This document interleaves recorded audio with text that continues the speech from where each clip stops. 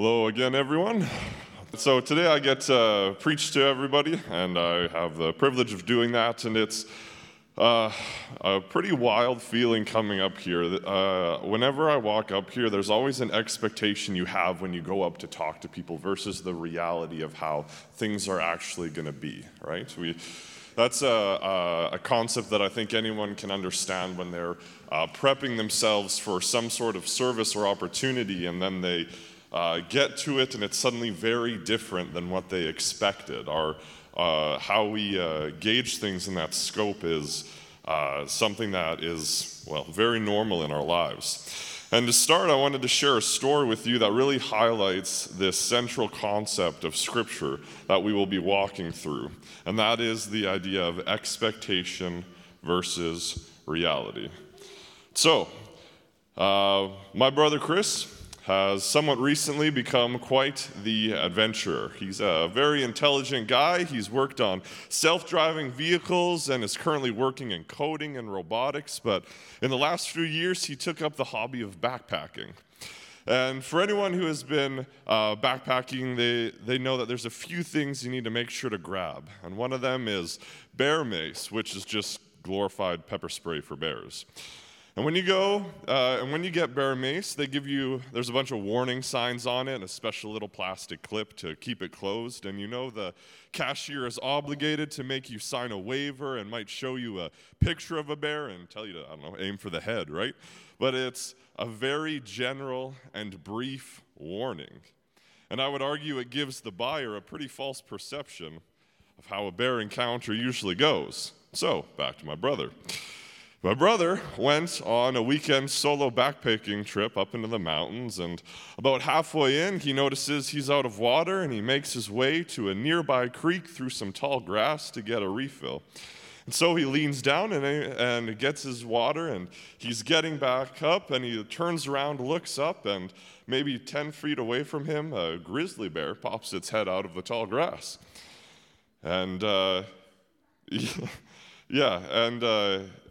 it didn't like that my brother was that close, so it stood up on its hind legs.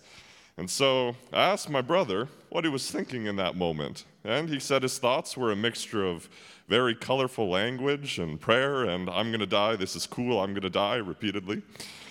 And of course he got out of the situation safely, but you can see how the watered-down explanation and expectations of how a bear encounter would go was very minimalized compared to the reality of what happened. No one could have prepared him for the emotion and adrenaline that took place. No one could have prepared him for the reality of the circumstance. And when he was talking to me, one of the phrases he said stuck out to me. And he said, "You realize just how powerless you are when you're faced with something so powerful and overwhelming that your life depends on its decision." And I thought, man, this is great sermon material. No, but it's actually a great analogy for Scripture that we'll be looking at today, which is Hebrews chapter 1, verses 5 to 14. And this Scripture talks a lot about how we should perceive Jesus, the Son of God, because in reality, our expectations and our presuppositions of Jesus is so often very different from the reality of who he really is. Right? We may read the Bible and the gospel message or hear it from here and there 100 times, and it can perhaps start to feel mundane or simplified. Right? It's sort of like that simple explanation of a bear encounter, but the reality is very, very different.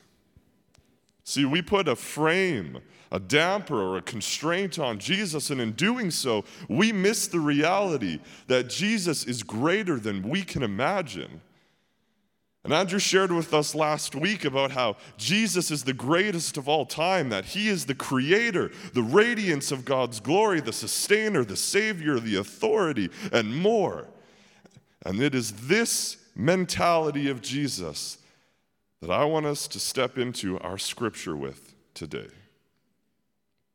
So in regards to Jesus, in Hebrews chapter 1, verses 5 to 14, it reads, For to which of the angels did God ever say, 'You are my son, today I have become your father'? Or again, 'I will be his father and he will be my son'? And again, when God brings his firstborn into the world, he says, 'Let all God's angels worship him.' And speaking of the angels, he says, he makes the angels winds, his servants, flames of fire. But about the Son, he says, 'Your throne, O God, will last forever and ever, and righteousness will be the scepter of your kingdom. You have loved righteousness and hated wickedness. Therefore, God, your God, has set you above your companions by anointing you with the oil of joy. In the beginning, O Lord, you laid the foundations of the earth, and the heavens are the work of your hands.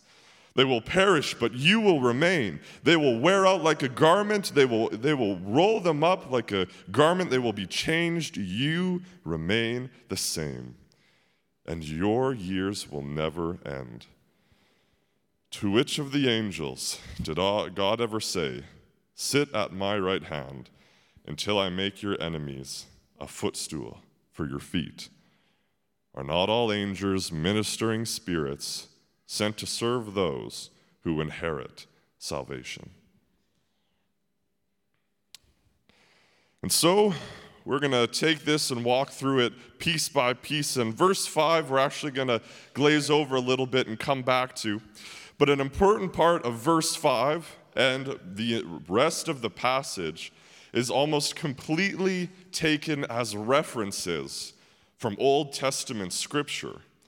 And why this matters to us is that Jesus is the fulfillment of the prophecies and statements from the Old Testament.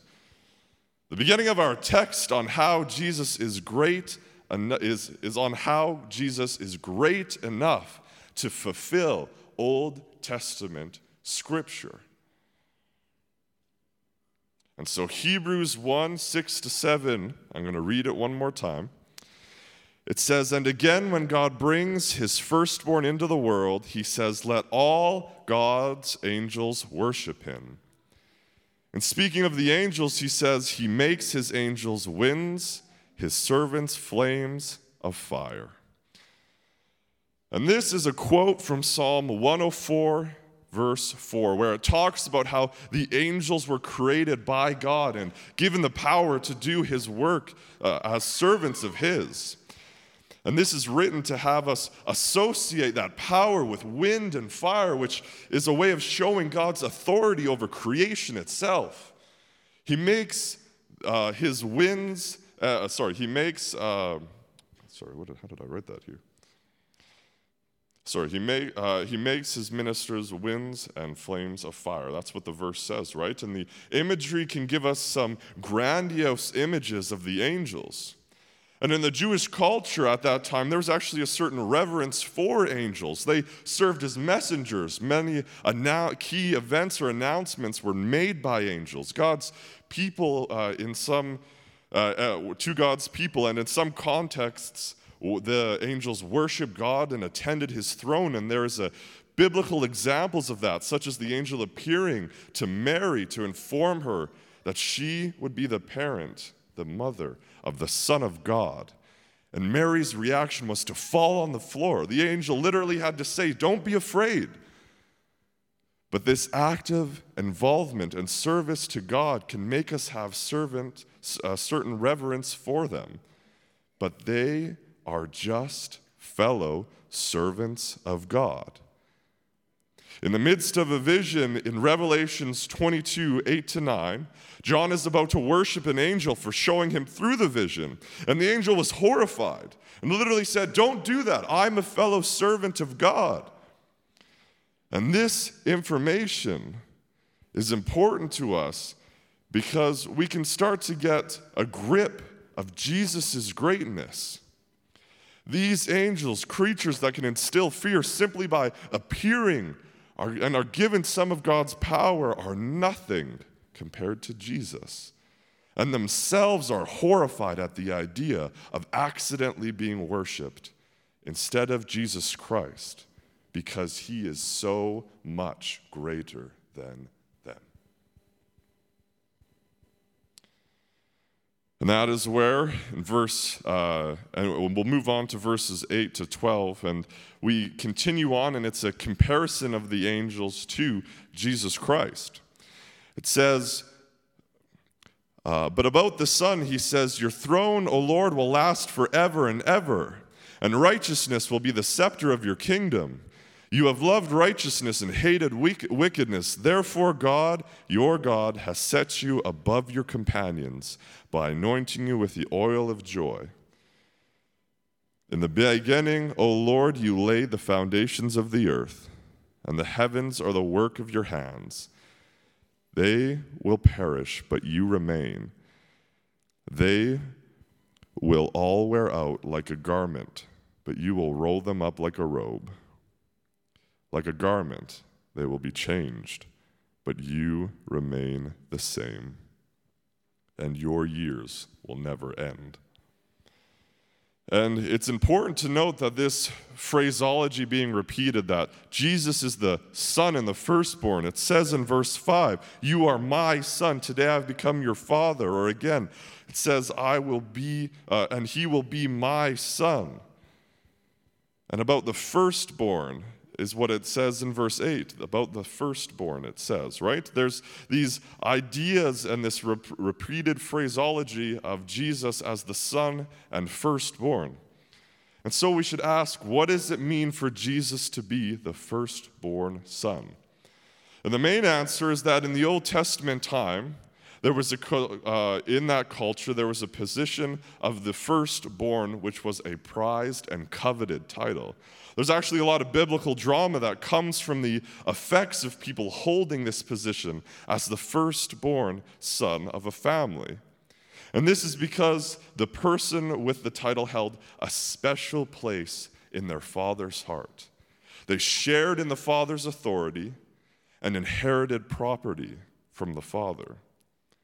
The firstborn was given the respect of the father. And so compare the honor given to the firstborn to that of the servants of the household, where they're just in the background of the family's activity. And we remember that the angels are servants of God, and so we could again see how Jesus, the Son of God, is so much greater than they. And in verse 8 and 9, it's a reference to Psalm 45:6, which talks about the kingship of the Davidic line. And in this line, that God had promised a perfect king would come out of it, a king like no other. We know that now that that is Jesus. But the other kings in this line fell short of God's expectations by falling to wickedness and sin, like falling into adultery or turning away from God. And there was a difference between earthly kings and Jesus. Jesus hated wickedness rather than craving it and falling to it like the other kings did. He was different. He lived a perfectly righteous life, and now it says in the text, righteousness is the scepter of his kingdom. It goes on to say that he's anointed with oil. In fact, he is above all others anointed with oil, which were priests and prophets and kings. He is not just another servant to God. He was greater than that, greater than kings and prophets and priests before him.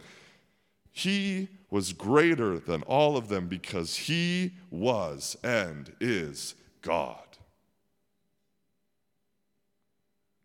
Now, in verse 10 to 12, the contrast shifts from servants in Jesus to creator versus the created. In verse 10 and 12, I'm just going to read it one more time. It says, he also says, in the beginning, O Lord, you laid the foundations of the earth, and the heavens are the work of your hands. They will perish, but you remain. They will all wear out like a garment. You will roll them up like a robe, like a garment. They will be changed, but you remain the same, and your years will never end. Jesus has something that none of us have, and that is that he has been and will be eternal. But the eternal means more than we think, because he has an eternal existence for sure, but his attributes are eternal. They're eternally present and unwavering. His love for us, his care, his grace, it is all part of his eternal and unchanging nature. And think of this eternal understanding in comparison to us. We change so much. We grow older. We grow more mature, hopefully. Our relationships change. We are loved by some and hated by others. The world feeds us inconsistency. But Jesus is consistent. We are finite, but he is infinite. Jesus' nature doesn't change. His eternality is greater than our morality. And the last verses, verse 13 to 14, say, "To which of the angels did God ever say, 'Sit at my right hand until I make your enemies a footstool for your feet'? Not all angels, ministering spirits sent to serve those who will inherit salvation." And these verses are a reference to Psalm 10, verses 2 and 3, and it shows us that Jesus has an active hand in ruling God's kingdom, and all of mankind are subject to his authority. In Philippians chapter 2, verses 10 to 11, it says, "At the name of Jesus, every knee should bow in heaven and on earth and under the earth, and every tongue will confess that Jesus Christ is Lord." Jesus will be victorious over his enemies because, again, he is unexplainably greater than they. And verse 12 speaks of those who will inherit salvation. Weaved into this narrative of Jesus' greatness is the message of salvation. Jesus, through his life, his death on the cross and resurrection, gives the believer the gift of salvation, of eternity with Jesus Christ, the greatest of all time. This Jesus that is so much greater than any created being wants relationship with us and died for our sins so that we could spend eternity with him.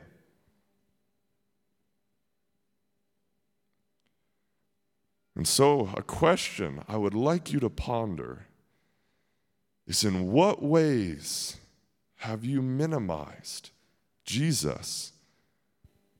Have you simplified him into a free ticket to heaven? Have you forgotten the price of your redemption? Have you forgotten what it means that Jesus paid for your sins? Have you, to some degree, forgotten that you desperately and seriously need Jesus?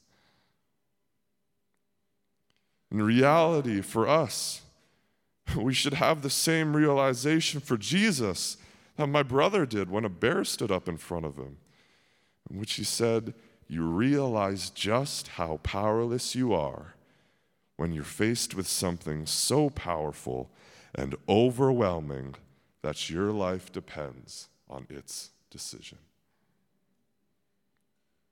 So, we're about to sing a song called "Lord, I Need You."